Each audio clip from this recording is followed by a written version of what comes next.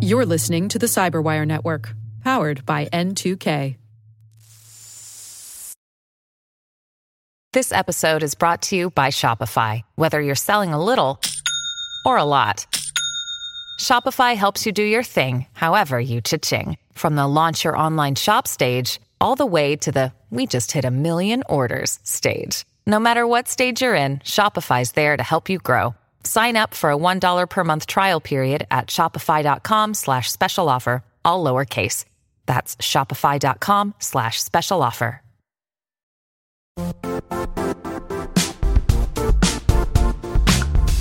The IT world used to be simpler.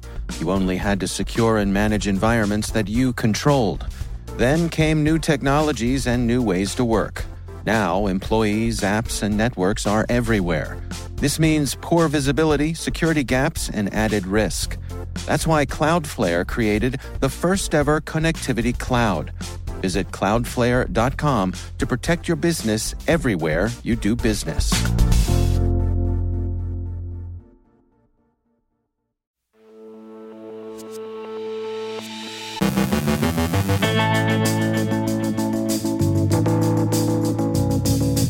Hacktivisim and privateering in Moscow, Kyiv, and Minsk. Log4j vulnerabilities are more widespread than initially thought. U.S. Cyber Command deployed a hunt-forward team to Lithuania. CISA adds 5 vulnerabilities to its known exploited vulnerabilities catalog. Jen Miller-Osborne from Palo Alto Networks discusses the findings from the Center for Digital Government survey on getting ahead of ransomware. Grayson Milburn of Webroot and OpenText discusses OpenText's 2022 Bright Cloud Threat Report, and Anonymous leaks emails allegedly belonging to the Nauru police force.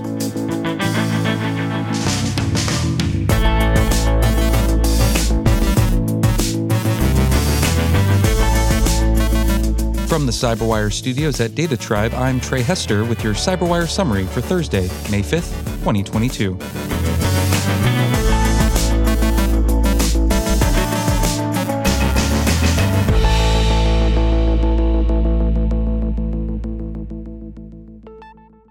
The UK Ministry of Defence describes continuing indiscriminate bombardment. Despite Russian ground operations focusing on eastern Ukraine, missile strikes continue across the country as Russia attempts to hamper Ukrainian resupply efforts. As Russian operations have faltered, non-military targets including schools, hospitals, residential properties, and transport hubs have continued to be hit, indicating Russia's willingness to target civilian infrastructure in an attempt to weaken Ukrainian resolve. The continued targeting of key cities highlights the desire to fully control access to the Black Sea, which would enable them to control Ukraine's sea lines of communication, negatively impacting their economy. Belarus is also figuring in the war news today. The British MOD assesses Minsk's current round of military exercises as normal, but is offering some potential for Russian exploitation, perhaps in an economy of force role. Quote, Belarusian land forces have been observed deploying from garrison to the field for exercises. This is in line with seasonal norms as Belarus enters the culmination of its winter training cycle in the month of May. Russia will likely seek to inflate the threat posed to Ukraine by these exercises in order to fix Ukrainian forces to the north, preventing them from being committed to the battle for the Donbass. Deviation from normal exercise activity that could pose a threat to the allies and partners is not currently anticipated. End quote. The Washington Post has a description of the exercises, which are being described as quick reaction exercises.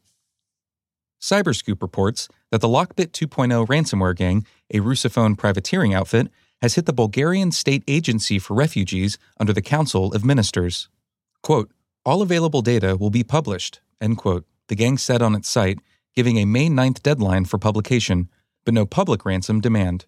May 9th, of course, is Russia's Victory Day holiday. Bulgaria has received somewhere in excess of 200,000 Ukrainian refugees, and Bulgaria has been aligned with Ukraine in the present war. CrowdStrike reports that pro-Ukrainian hacktivists, operating probably under some form of direction or at least inspiration from Kyiv's IT army, have been using compromised Docker images. Quote, container and cloud-based resources are being abused to deploy disruptive tools. The use of compromised infrastructure has far-reaching consequences for organizations who may unwittingly be participating in hostile activity against Russian government, military, and civilian targets. Docker engine honeypots were compromised to execute 2 different Docker images targeting Russian, Belarusian, and Lithuanian websites in a denial-of-service attack. Both Docker images' target lists overlap with domains reportedly shared by the Ukraine government-backed Ukraine IT Army. The two images have been downloaded over 150,000 times, but CrowdStrike Intelligence cannot assess how many of these downloads originated from compromised infrastructure. CrowdStrike customers are protected from this threat with the CrowdStrike Falcon Cloud workload protection module. Hacktivists and privateers have chosen sides in the war, and Cyber6Gil has a summary of how those sides are shaping up. Researchers at Sequence warn that the Log4j vulnerability may be more widespread and harder to detect than initially thought. The researchers say they, quote, found unpatched servers within our customer's digital supply chain that appear some 15 hours after the initial test results were received, end quote. U.S. Cyber Command's Cyber National Mission Force recently sent a team to Lithuania to assist in the country's defensive cyber operations. Cyber Command stated, quote, at the invitation of the Lithuanian government, U.S. Cyber Command's Cyber National Mission Force deployed a hunt-forward team to conduct defensive cyber operations alongside partner cyber forces, concluding in May. For 3 months, the U.S. cyber operations hunted for malicious cyber activity on key Lithuanian national defense systems and Ministry of Foreign Affairs networks alongside its allies. This was the first shared defensive cyber operation between Lithuanian cyber forces and CNMF in their country, end quote. The U.S. Cybersecurity and Infrastructure Security Agency, or CISA, has added 5 vulnerabilities to its known exploited vulnerabilities catalog. 2 of the vulnerabilities affect Apple products, 1 affects Microsoft's Win32K driver, 1 impacts Internet Explorer, and 1 affects OpenSSL. Agencies are required to patch the vulnerabilities by May 25th. And finally, HackRead reports that the hacker collective Anonymous has leaked 82 gigabytes worth of emails allegedly belonging to the Nauru police force. Anonymous claims the leak is meant to expose alleged abuses committed by the police on the island, which has been used as an immigration detention center by the Australian government.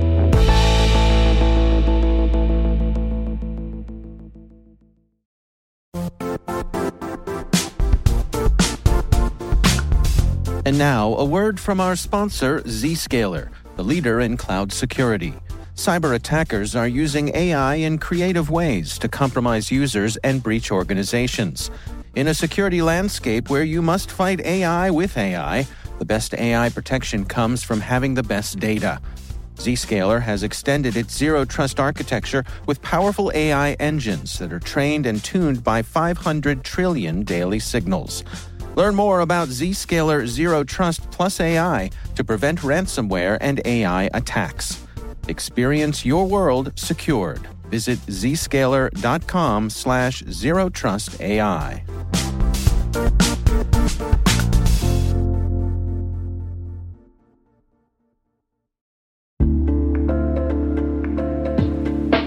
Are lengthy security reviews pulling attention away from your security program? With the largest network of trust centers, Vanta can help you streamline security reviews to win customer trust, save time, and close deals fast. Proactively demonstrate security by showcasing key resources like your SOC 2 or ISO 27001 and provide real-time evidence for passing controls. And when a security questionnaire is required, Vanta takes the first pass for you. Visit vanta.com/cyber to take a self-serve tour. That's vanta.com/cyber.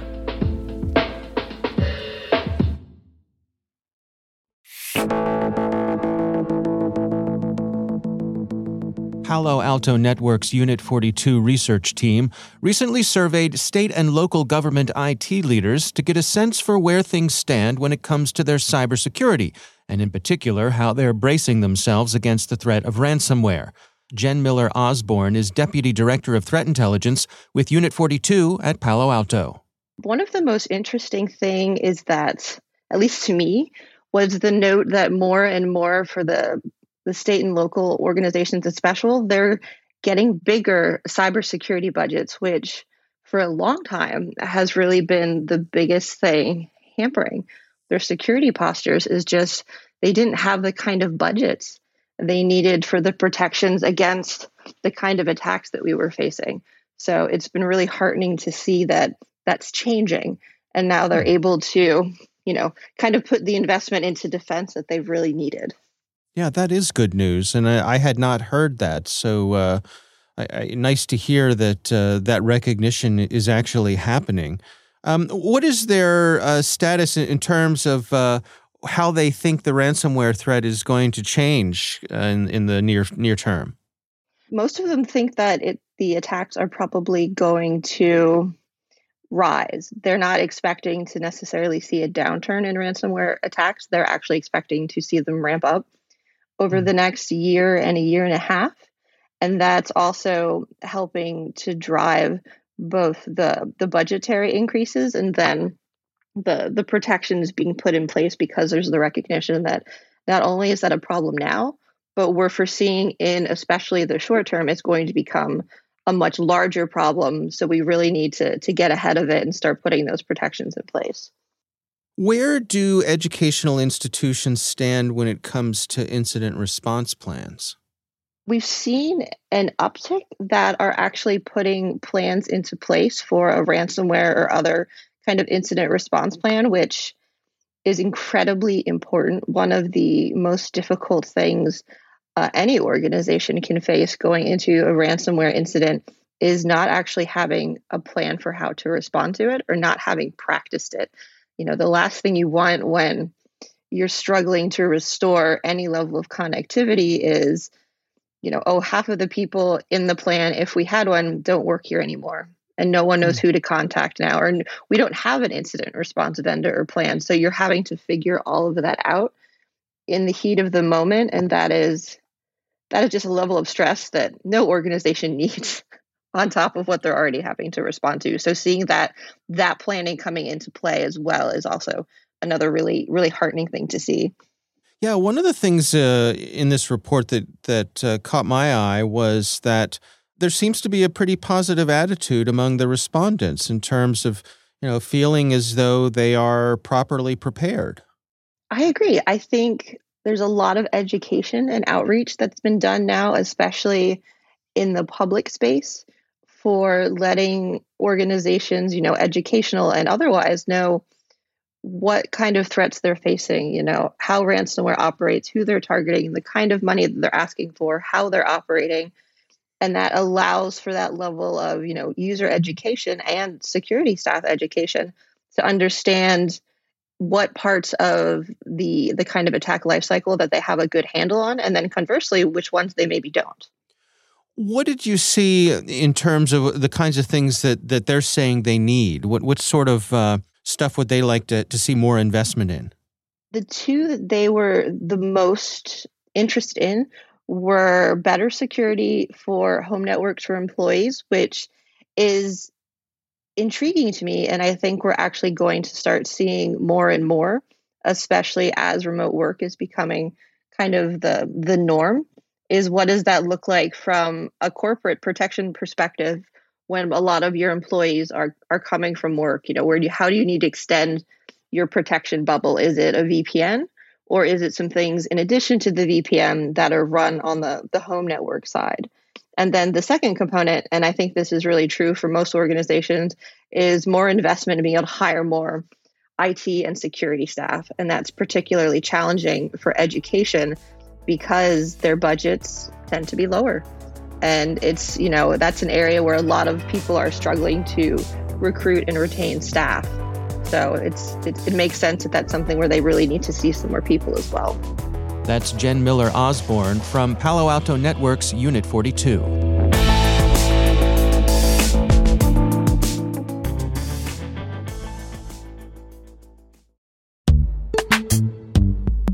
Struggling to secure on-prem apps with modern identity? Don't worry, you're not alone. Join industry leaders from Fortune 500 organizations to secure your apps on any cloud with any IDP, regardless of your environment's complexity. Meet Strata's identity orchestration platform, Mavericks. Say goodbye to the headaches of app refactoring and legacy tech debt. With identity orchestration, you can modernize legacy apps to use MFA or passwordless authentication in a few weeks, migrate from one IDP to another, and so much more without changing the app. No matter your IAM use case, Strata extends the value of your current identity investments. And the best part? You can try it for free today. Visit strata.io/cyberwire to share your biggest identity challenge, and they'll hook you up with a complimentary pair of AirPods Pro. Don't miss out. Visit strata.io/cyberwire. That's strata.io/cyberwire.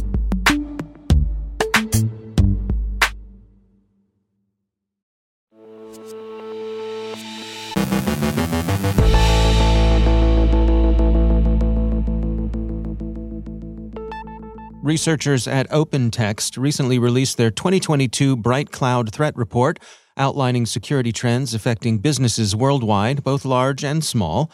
Grayson Milbourne is Security Intelligence Director for OpenText Security Solutions. One of the things that I'm happy to see is we saw a 58% year-over-year decrease in the net new malware that we saw at the endpoint.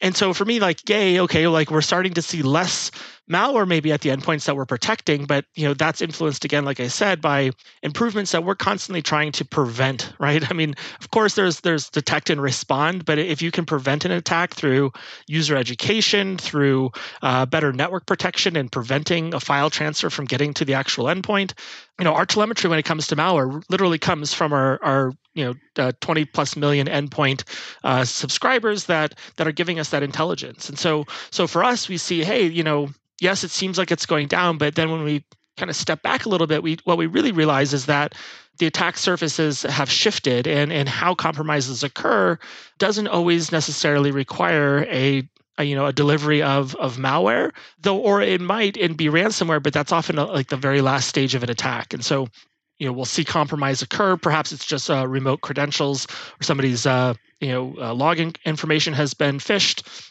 And especially in the SMB space, we see a lot of improper management of their IT infrastructure, which isn't that surprising. A recent survey I read showed that of businesses with 100 or fewer employees, they average 81% of them have just one single IT resource.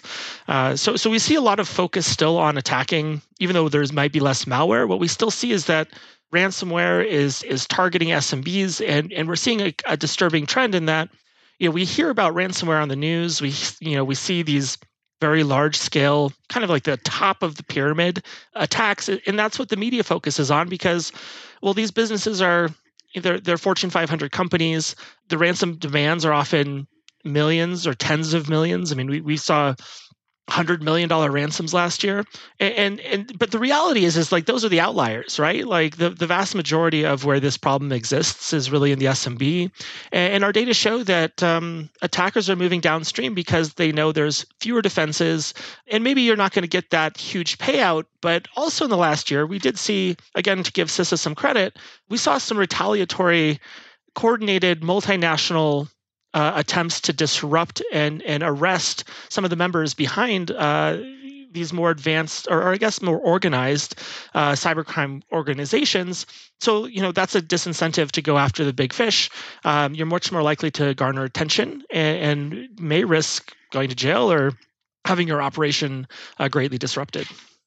Well, let's talk about what you tracked when it comes to some of the regional differences here. That was one of the things when I was looking through the report that caught my eye. Yeah, absolutely. And, for me too, because it really just shows that if you invest in cybersecurity, your defenses are much better, right? And we see this when we look at infection rates in the United States, or if we look at them in Japan or a lot of Western Europe. Those regions have dramatically lower infection rates than when we look at places like South America or the Middle East or Asia. We see 5 times as many infections coming from these regions. And beyond that, there's a really big difference between consumers and business endpoint devices, which I think really resonates because during this pandemic, I know a lot of businesses really scrambled to support the remote workforce, which ultimately led with a lot of remote users using their own personal devices to connect to corporate resources. And our data shows even in the highly secured places like, where we saw some of the lower infection rates in the United States, when we looked at the consumer versus business split, almost everywhere, it's almost twice as many infections on a consumer device versus a business device. I think that makes sense to some degree, right? I use my personal PC in a different way. It's, my kids can use it. I use it for fun. It's not a work PC. And so you're more likely to encounter risk. Whereas on my business laptop, I use it for work, right? It has one purpose. And so I think like what we see in that data is, when you look at a cyber resilience posture and identifying your assets, you really have to look at access because, let's face it, today a lot of us are connecting, even though I'm on my corporate laptop, I'm connecting through my home internet into a VPN, so more secure, using two-factor, improving security. But a lot of businesses, they don't go through those extra steps to ensure security. We think that, between the identify, protect, detect, respond, recover, and educate, those 6 steps really allow you to understand your business and any weaknesses it might have. And then if something bad happens, you have a plan and you're not going to be offline for days or weeks, which can be really devastating for a business. And so really, I look at cyber resilience as sort of just resilience in general. It's your business's ability to defend itself and to stay online. That's Grayson Milbourne from OpenText Security Solutions.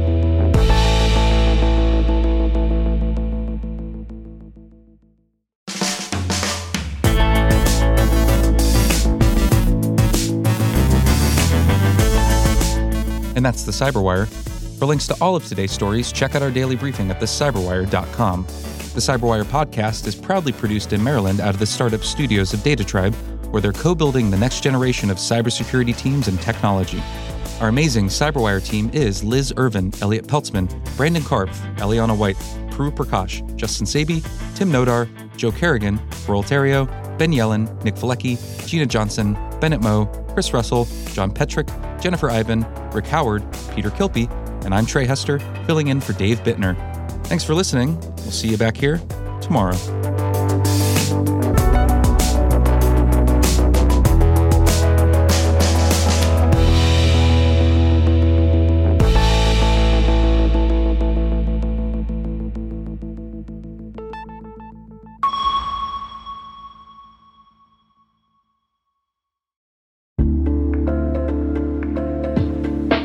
Hey all, Rick here. At N2K Cyberwire, we're dedicated to continuously improving the quality of the news and commentary on our network. That's why we're inviting you to participate in our 2024 audience survey. It only takes a few minutes, and your feedback is invaluable. Plus, you'll have the chance to win a $100 Amazon gift card as a thank you for your time. Head on over to cyberwire.com/survey. That's cyberwire.com/survey to share your feedback now.